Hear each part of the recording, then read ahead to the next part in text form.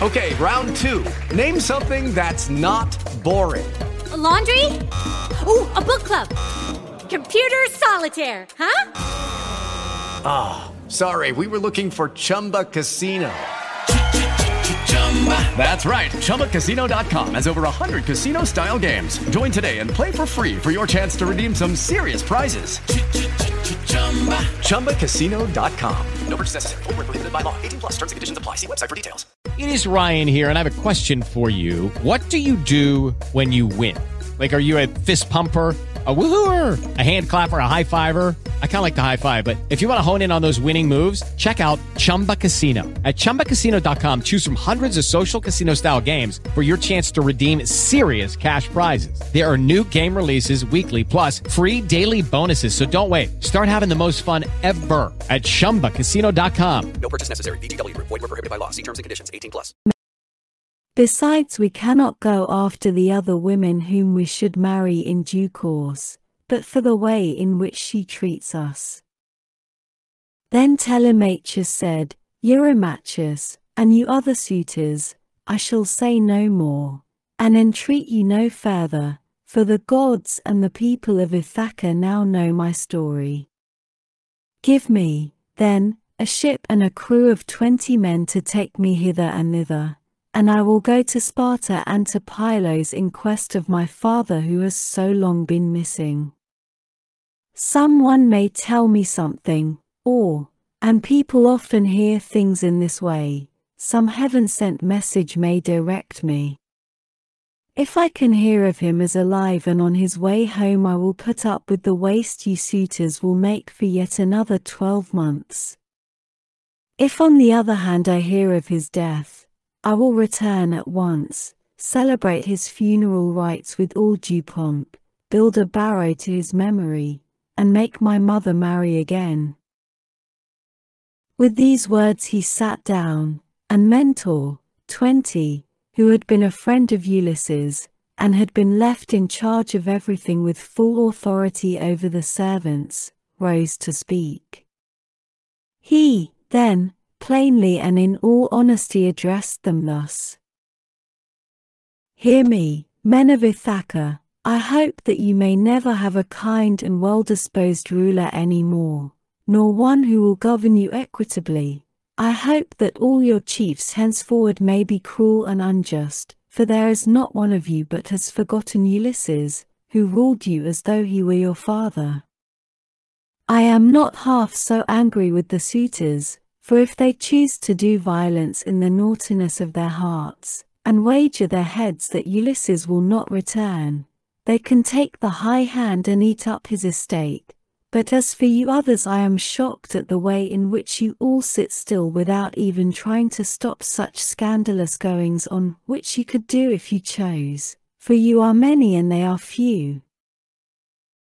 Leocritus, son of Evenor, answered him saying, Mentor, what folly is all this, that you should set the people to stay us? It is a hard thing for one man to fight with many about his victuals. Even though Ulysses himself were to set upon us while we are feasting in his house, and do his best to oust us, his wife, who wants him back so very badly, would have small cause for rejoicing, and his blood would be upon his own head if he fought against such great odds. There is no sense in what you have been saying. Now, therefore, do you people go about your business, and let his father's old friends, Mentor and Halitherses, speed this boy on his journey, if he goes at all, which I do not think he will, for he is more likely to stay where he is till someone comes and tells him something. On this he broke up the assembly, and every man went back to his own abode, while the suitors returned to the house of Ulysses. Then Telemachus went all alone by the seaside, washed his hands in the grey waves, and prayed to Minerva. Hear me, he cried, you god who visited me yesterday, and bade me sail the seas in search of my father who has so long been missing. I would obey you, but the Achaeans, and more particularly the wicked suitors, are hindering me that I cannot do so." As he thus prayed, Minerva came close up to him in the likeness and with the voice of Mentor. "Telemachus," said she, "if you are made of the same stuff as your father, you will be neither fool nor coward henceforward, for Ulysses never broke his word nor left his work half done. If, then, you take after him, your voyage will not be fruitless, but unless you have the blood of Ulysses and of Penelope in your veins, I see no likelihood of your succeeding. Sons are seldom as good men as their fathers, they are generally worse, not better. Still, as you are not going to be either fool or coward henceforward, and are not entirely without some share of your father's wise discernment, I look with hope upon your undertaking. But mind you never make common cause with any of those foolish suitors, for they have neither sense nor virtue, and give no thought to death and to the doom that will shortly fall on one and all of them, so that they shall perish on the same day. As for your voyage, it shall not be long delayed. Your father was such an old friend of mine that I will find you a ship, and will come with you myself. Now, however, return home, and go about among the suitors, begin getting provisions ready for your voyage, see everything well stowed, the wine in jars, and the barley meal, which is the staff of life, in leathern bags, while I go round the town and beat up volunteers at once. There are many ships in Ithaca, both old and new. I will run my eye over them for you and will choose the best. We will get her ready and will put out to sea without delay."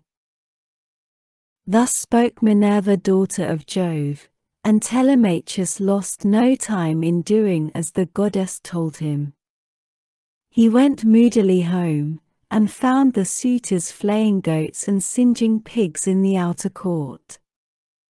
Antinous came up to him at once and laughed as he took his hand in his own, saying, "Telemachus, my fine fire-eater, bear no more ill blood neither in word nor deed, but eat and drink with us as you used to do. The Achaeans will find you in everything, a ship and a picked crew to boot, so that you can set sail for Pylos at once and get news of your noble father." Antinous answered Telemachus, "I cannot eat in peace, nor take pleasure of any kind with such men as you are. Was it not enough that you should waste so much good property of mine while I was yet a boy? Now that I am older and know more about it, I am also stronger, and whether here among this people, or by going to Pylos, I will do you all the harm I can. I shall go, and my going will not be in vain, though, thanks to you suitors, I have neither ship nor crew of my own, and must be passenger not captain." As he spoke he snatched his hand from that of Antinous. Meanwhile the others went on getting dinner ready about the buildings, 21, jeering at him tauntingly as they did so. "Telemachus," said one youngster, "means to be the death of us. I suppose he thinks he can bring friends to help him from Pylos, or again from Sparta, where he seems bent on going. Or will he go to Ephyra as well, for poison to put in our wine and kill us?" Another said, "Perhaps if Telemachus goes on board ship, he will be like his father and perish far from his friends. In this case we should have plenty to do, for we could then divide up his property amongst us. As for the house, we can let his mother and the man who marries her have that." This was how they talked.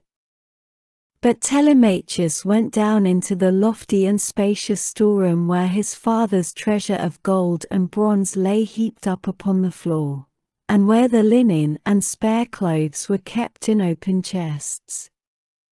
Here, too, there was a store of fragrant olive oil, while casks of old, well-ripened wine, and blended and fit for a god to drink, were ranged against the wall in case Ulysses should come home again after all. The room was closed with well-made doors opening in the middle. Moreover, the faithful old housekeeper Euryclea, daughter of Ops the son of Pisenor, was in charge of everything both night and day. Telemachus called her to the storeroom and said, "Nurse, draw me off some of the best wine you have, after what you are keeping for my father's own drinking, in case, poor man, he should escape death, and find his way home again after all. Let me have 12 jars, and see that they all have lids. Also fill me some well-sewn leathern bags with barley meal, about 20 measures in all. Get these things put together at once, and say nothing about it. I will take everything away this evening as soon as my mother has gone upstairs for the night. I am going to Sparta and to Pylos to see if I can hear anything about the return of my dear father." When Euryclea heard this, she began to cry, and spoke fondly to him, saying, "My dear child, whatever can have put such notion as that into your head? Where in the world do you want to go to, you, who are the one hope of the house? Your poor father is dead and gone in some foreign country nobody knows where, and as soon as your back is turned these wicked ones here will be scheming to get you put out of the way, and will share all your possessions among themselves. Stay where you are among your own people, and do not go wandering and worrying your life out on the barren ocean." "Fear not, nurse," answered Telemachus, "my scheme is not without heaven's sanction. But swear that you will say nothing about all this to my mother, till I have been away some 10 or 12 days, unless she hears of my having gone, and asks you, for I do not want her to spoil her beauty by crying." The old woman swore most solemnly that she would not, and when she had completed her oath, she began drawing off the wine into jars, and getting the barley meal into the bags, while Telemachus went back to the suitors. Then Minerva bethought her of another matter. She took his shape, and went round the town to each one of the crew, telling them to meet at the ship by sundown. She went also to Numon's son of Phronius, and asked him to let her have a ship, which he was very ready to do. When the sun had set and darkness was over all the land, she got the ship into the water, put all the tackle on board her that ships generally carry, and stationed her at the end of the harbour. Presently the crew came up, and the goddess spoke encouragingly to each of them. Furthermore, she went to the house of Ulysses, and threw the suitors into a deep slumber. She caused their drink to fuddle them, and made them drop their cups from their hands, so that instead of sitting over their wine, they went back into the town to sleep, with their eyes heavy and full of drowsiness. Then she took the form and voice of Mentor, and called Telemachus to come outside. "Telemachus," said she, "the men are on board and at their oars, waiting for you to give your orders, so make haste and let us be off." On this she led the way, while Telemachus followed in her steps. When they got to the ship they found the crew waiting by the waterside, and Telemachus said, "Now my men, help me to get the stores on board. They are all put together in the cloister, and my mother does not know anything about it, nor any of the maid servants except one." With these words he led the way and the others followed after. When they had brought the things as he told them, Telemachus went on board, Minerva going before him and taking her seat in the stern of the vessel, while Telemachus sat beside her. Then the men loosed the hawsers and took their places on the benches. Minerva sent them a fair wind from the west, 22, that whistled over the deep blue waves, 23. Whereon Telemachus told them to catch hold of the ropes and hoist sail, and they did as he told them. They set the mast in its socket in the cross plank, raised it, and made it fast with the forestays. Then they hoisted their white sails aloft with ropes of twisted ox hide. As the sail bellied out with the wind, the ship flew through the deep blue water, and the foam hissed against her bows as she sped onward. Then they made all fast throughout the ship, filled the mixing bowls to the brim, and made drink offerings to the immortal gods that are from everlasting, but more particularly to the grey-eyed daughter of Jove. Thus, then, the ship sped on her way through the watches of the night from dark till dawn. Book 3. Telemachus visits Nestor at Pylos. But as the sun was rising from the fair sea, 24, into the firmament of heaven to shed light on mortals and immortals, they reached Pylos, the city of Neleus. Now the people of Pylos were gathered on the sea shore to offer sacrifice of black bulls to Neptune, lord of the earthquake. There were 9 guilds with 500 men in each, and there were 9 bulls to each guild. As they were eating the inward meats, 25, and burning the thigh bones, on the embers, in the name of Neptune, Telemachus and his crew arrived, furled their sails, brought their ship to anchor, and went ashore. Minerva led the way and Telemachus followed her. Presently she said, "Telemachus, you must not be in the least shy or nervous. You have taken this voyage to try and find out where your father is buried and how he came by his end. So go straight up to Nestor that we may see what he has got to tell us. Beg of him to speak the truth, and he will tell no lies, for he is an excellent person." "But how, Mentor," replied Telemachus, "dare I go up to Nestor, and how am I to address him? I have never yet been used to holding long conversations with people, and am ashamed to begin questioning one who is so much older than myself." "Some things, Telemachus," answered Minerva, "will be suggested to you by your own instinct, and heaven will prompt you further, for I am assured that the gods have been with you from the time of your birth until now."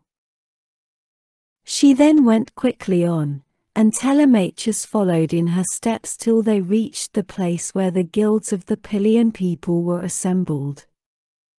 There they found Nestor sitting with his sons, while his company round him were busy getting dinner ready, and putting pieces of meat onto the spits, 26, while other pieces were cooking. When they saw the strangers they crowded round them, took them by the hand and bade them take their places. Nestor's son Pisistratus at once offered his hand to each of them, and seated them on some soft sheepskins that were lying on the sands near his father and his brother Thrasymedes. Then he gave them their portions of the inward meats and poured wine for them into a golden cup, handing it to Minerva first, and saluting her at the same time. "Offer a prayer, sir," said he, "to King Neptune, for it is his feast that you are joining. When you have duly prayed and made your drink offering, pass the cup to your friend that he may do so also. I doubt not that he too lifts his hands in prayer, for man cannot live without God in the world. Still he is younger than you are, and is much of an age with myself, so I will give you the precedence." As he spoke he handed her the cup. Minerva thought it very right and proper of him to have given it to herself first. Winking sad smiley 27, she accordingly began praying heartily to Neptune. O thou, she cried, that encirclest the earth, vouchsafe to grant the prayers of thy servants that call upon thee. More especially we pray thee, send down thy grace on Nestor and on his sons. Thereafter also make the rest of the Pylian people some handsome return for the goodly hecatomb they are offering you.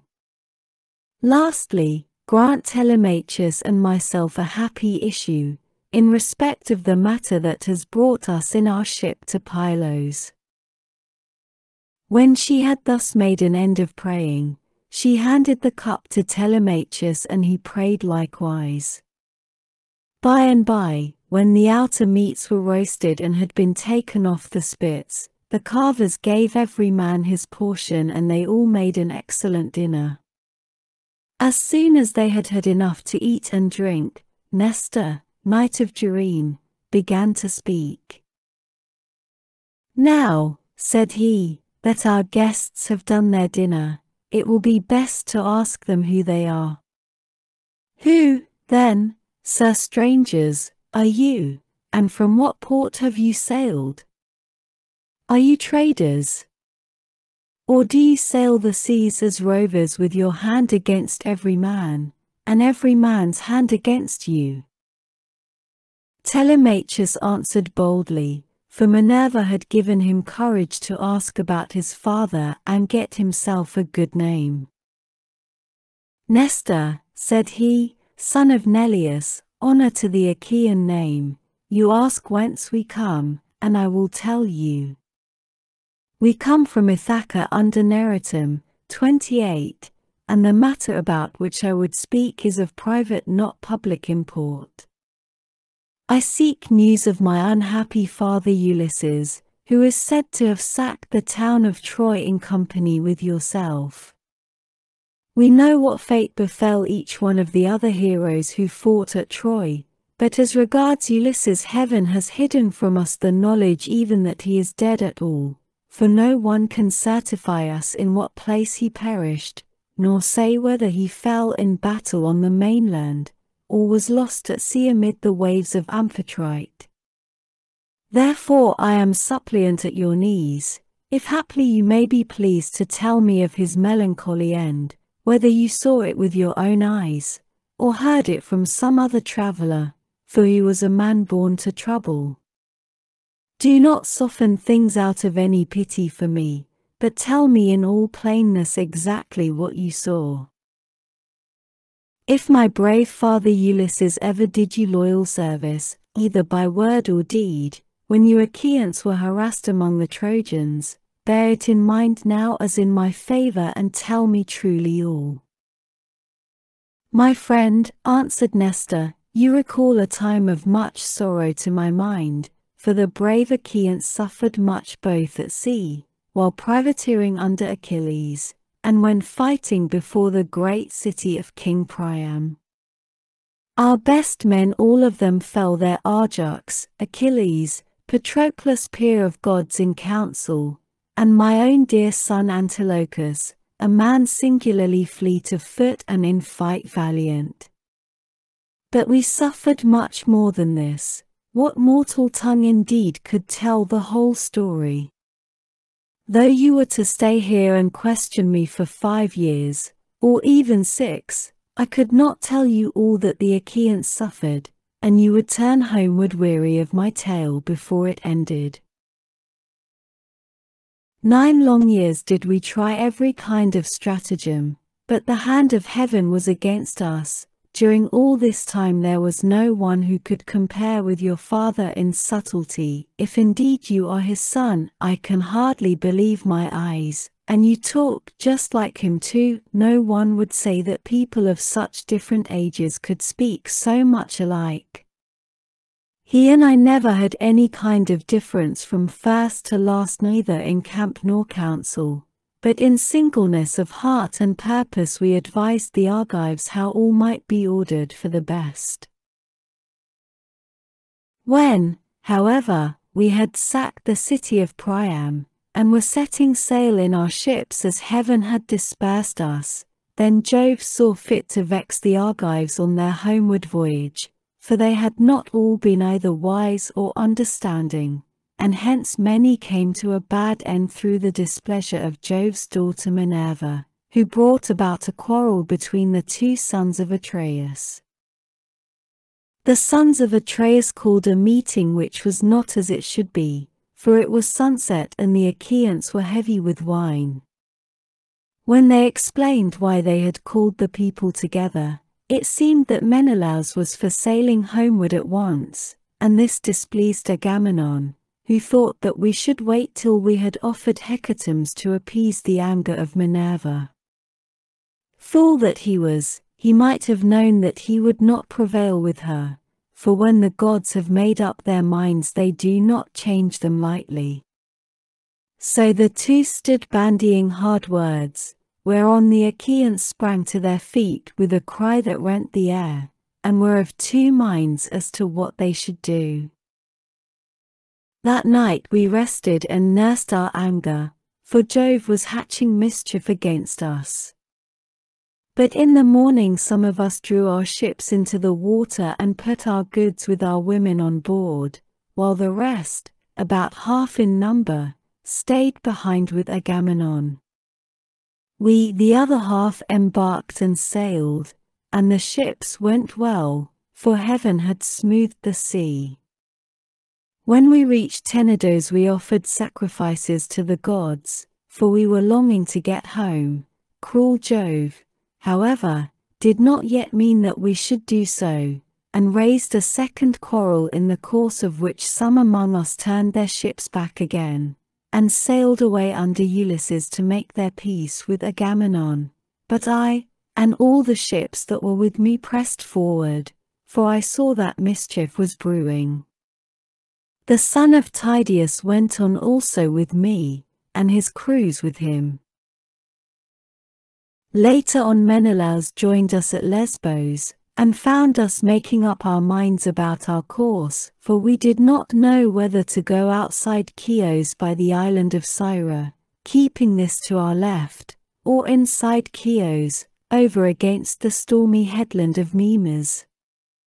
So we asked heaven for a sign, and were shown one to the effect that we should be soonest out of danger if we headed our ships across the open sea to Euboea.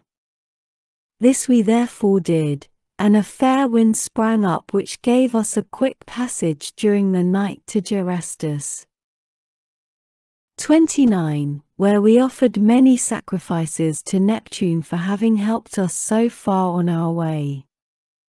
4 days later Diomed and his men stationed their ships in Argos, but I held on for Pylos, and the wind never fell light from the day when heaven first made it fair for me. Therefore, my dear young friend, I returned without hearing anything about the others. I know neither who got home safely nor who were lost, but, as in duty bound, I will give you without reserve the reports that have reached me since I have been here in my own house. They say the Myrmidons returned home safely under Achilles' son Neoptolemus, so also did the valiant son of Poias, Philoctetes. Idomeneus, again, lost no men at sea, and all his followers who escaped death in the field got safe home with him to Crete. No matter how far out of the world you live, you will have heard of Agamemnon and the bad end he came to at the hands of Aegisthus, and a fearful reckoning did Aegisthus presently pay. See what a good thing it is for a man to leave a son behind him to do as Orestes did, who killed false Aegisthus, the murderer of his noble father. You too, then, for you are a tall smart-looking fellow, show your mettle and make yourself a name in story.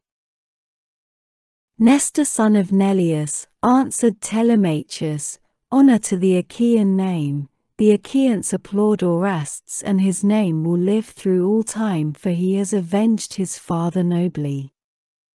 Would that heaven might grant me to do like vengeance on the insolence of the wicked suitors, who are all treating me and plotting my ruin. But the gods have no such happiness in store for me and for my father, so we must bear it as best we may. My friend, said Nestor, now that you remind me, I remember to have heard that your mother has many suitors, who are ill disposed towards you and are making havoc of your estate. Do you submit to this tamely, or are public feeling and the voice of heaven against you? Who knows but what Ulysses may come back after all, and pay these scoundrels in full, either single-handed or with a force of Achaeans behind him. If Minerva were to take as great a liking to you as she did to Ulysses when we were fighting before Troy, for I never yet saw the gods so openly fond of anyone as Minerva then was of your father, if she would take as good care of you as she did of him, these wolves would soon some of them forget their wooing.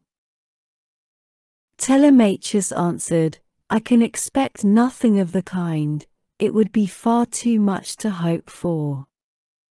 I dare not let myself think of it. Even though the gods themselves willed it, no such good fortune could befall me.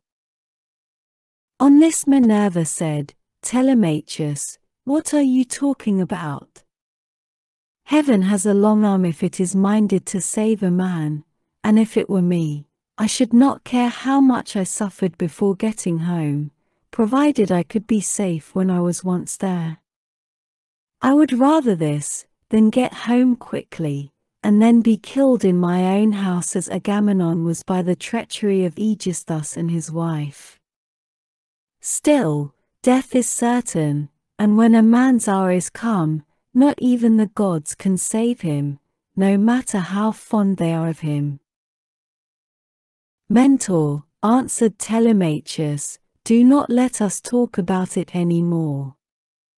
There is no chance of my father's ever coming back, the gods have long since counseled his destruction. There is something else, however, about which I should like to ask Nestor, for he knows much more than anyone else does. They say he has reigned for 3 generations so that it is like talking to an immortal. Tell me, therefore, Nestor, and tell me true, how did Agamemnon come to die in that way? What was Menelaus doing? And how came false Aegisthus to kill so far better a man than himself? Was Menelaus away from Achaean Argos, voyaging elsewhither among mankind, that Aegisthus took heart and killed Agamemnon? I will tell you truly, answered Nestor, and indeed you have yourself divined how it all happened. If Menelaus when he got back from Troy had found Aegisthus still alive in his house, there would have been no barrow heaped up for him, not even when he was dead, but he would have been thrown outside the city to dogs and vultures, and not a woman would have mourned him, for he had done a deed of great wickedness. But we were over there, fighting hard at Troy, and Aegisthus, who was taking his ease quietly in the heart of Argos, cajoled Agamemnon's wife Clytemnestra with incessant flattery. At first she would have nothing to do with his wicked scheme, for she was of a good natural disposition, winking sad smiley 30. Moreover there was a bard with her, to whom Agamemnon had given strict orders on setting out for Troy, that he was to keep guard over his wife. But when heaven had counselled her destruction, Aegisthus carried this bard off to a desert island and left him there for crows and seagulls to batten upon, after which she went willingly enough to the house of Aegisthus. Then he offered many burnt sacrifices to the gods, and decorated many temples with tapestries and gilding, for he had succeeded far beyond his expectations. Meanwhile Menelaus and I were on our way home from Troy, on good terms with one another. When we got to Sunium, which is the point of Athens, Apollo with his painless shafts killed Phrontis the steersman of Menelaus' ship, and never man knew better how to handle a vessel in rough weather, so that he died then and there with the helm in his hand, and Menelaus, though very anxious to press forward, had to wait in order to bury his comrade and give him his due funeral rites. Presently, when he too could put to sea again, and had sailed on as far as the Malian heads, Jove counselled evil against him and made it blow hard till the waves ran mountains high. Here he divided his fleet and took the one half towards Crete, where the Sidonians dwell round about the waters of the river Iardanus. There is a high headland hereabout stretching out into the sea from a place called Gortyn, and all along this part of the coast as far as Phaestus the sea runs high when there is a south wind blowing, but after Phaestus the coast is more protected, for a small headland can make a great shelter. Here this part of the fleet was driven onto the rocks and wrecked, but the crews just managed to save themselves. As for the other 5 ships, they were taken by winds and seas to Egypt, where Menelaus gathered much gold and substance among people of an alien speech. Meanwhile Aegeus thus here at home plotted his evil deed. For 7 years after he had killed Agamemnon he ruled in Mycene, and the people were obedient unto him, but in the 8th year Orestes came back from Athens to be his bane, and killed the murderer of his father. Then he celebrated the funeral rites of his mother and of false Aegeus thus by a banquet to the people of Argos, and on that very day Menelaus came home. 31. With as much treasure as his ships could carry. Take my advice then, and do not go travelling about for long so far from home, nor leave your property with such dangerous people in your house. They will eat up everything you have among them, and you will have been on a fool's errand. Still, I should advise you by all means to go and visit Menelaus, who has lately come off a voyage among such distant peoples as no man could ever hope to get back from, when the winds had once carried him so far out of his reckoning. Even birds cannot fly the distance in a 12-month. So vast and terrible are the seas that they must cross. Go to him, therefore, by sea, and take your own men with you, or if you would rather travel by land you can have a chariot, you can have horses, and here are my sons who can escort you to Lacedaemon where Menelaus lives. Beg of him to speak the truth, and he will tell you no lies, for he is an excellent person. As he spoke the sun set and it came on dark, whereon Minerva said, Sir, all that you have said is well. Now, however, order the tongues of the victims to be cut, and mix wine that we may make drink offerings to Neptune, and the other immortals, and then go to bed, for it is bedtime. People should go away early and not keep late hours at a religious festival. Thus spoke the daughter of Jove, and they obeyed her saying. Men servants poured water over the hands of the guests, while pages filled the mixing bowls with wine and water, and handed it round after giving every man his drink offering. Then they threw the tongues of the victims into the fire, and stood up to make their drink offerings. When they had made their offerings and had drunk each as much as he was minded, Minerva and Telemachus were for going on board their ship, but Nestor caught them up at once and stayed them.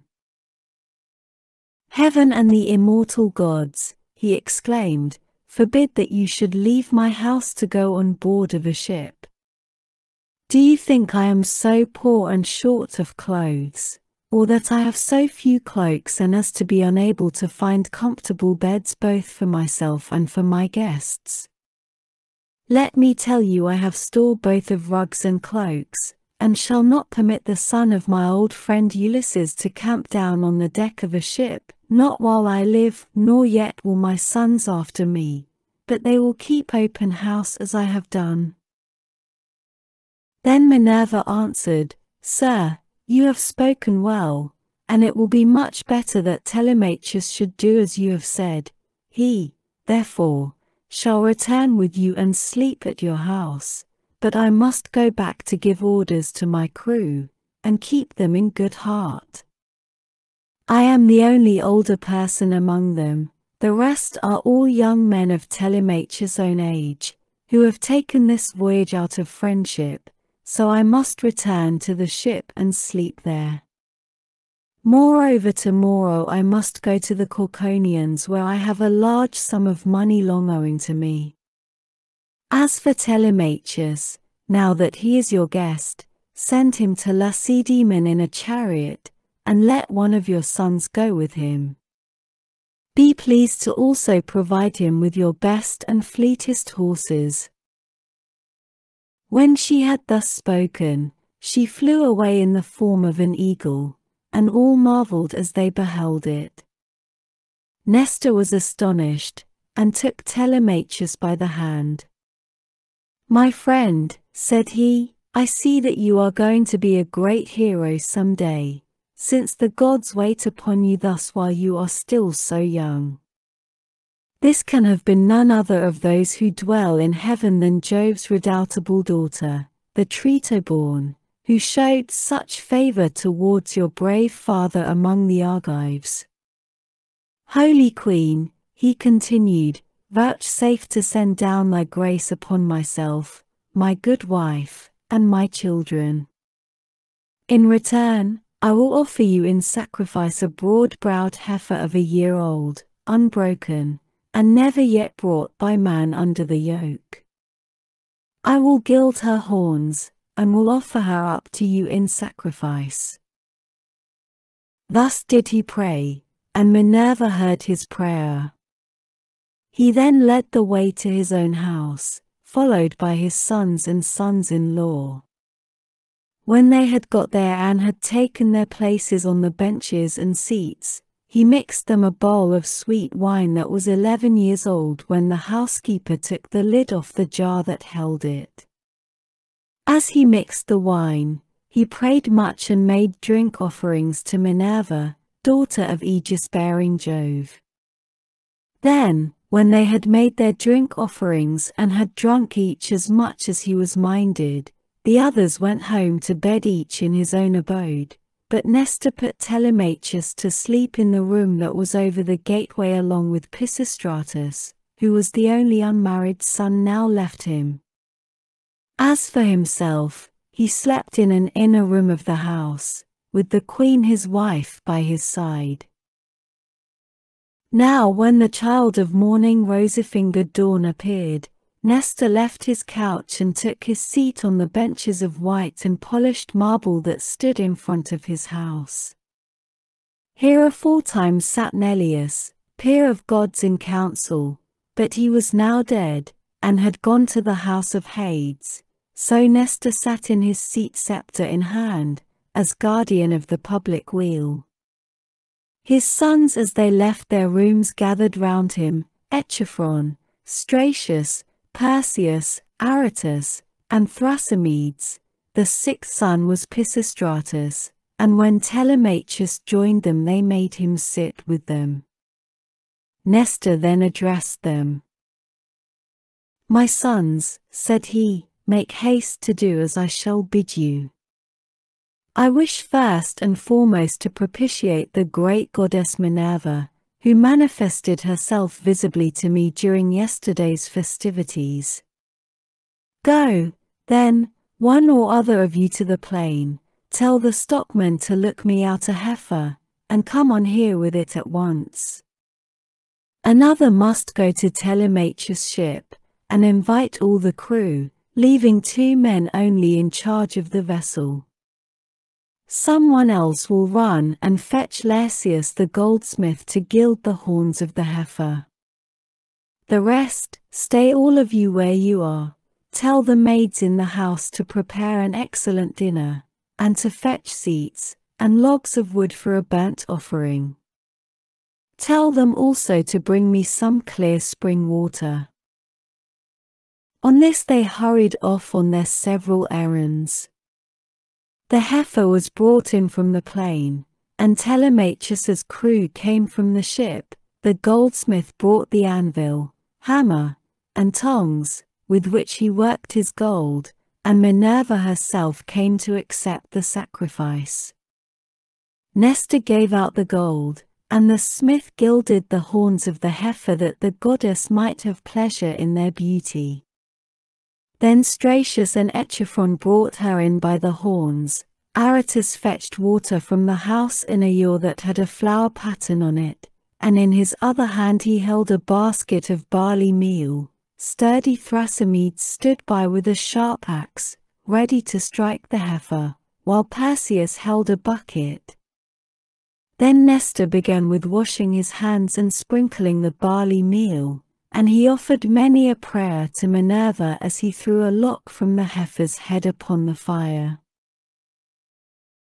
When they had done praying and sprinkling the barley meal, 32, Thrasymedes dealt his blow, and brought the heifer down with a stroke that cut through the tendons at the base of her neck, whereon the daughters and daughters-in-law of Nestor, and his venerable wife Eurydice, she was eldest daughter to Clymenus, screamed with delight. Then they lifted the heifer's head from off the ground, and Pisistratus cut her throat. When she had done bleeding and was quite dead, they cut her up.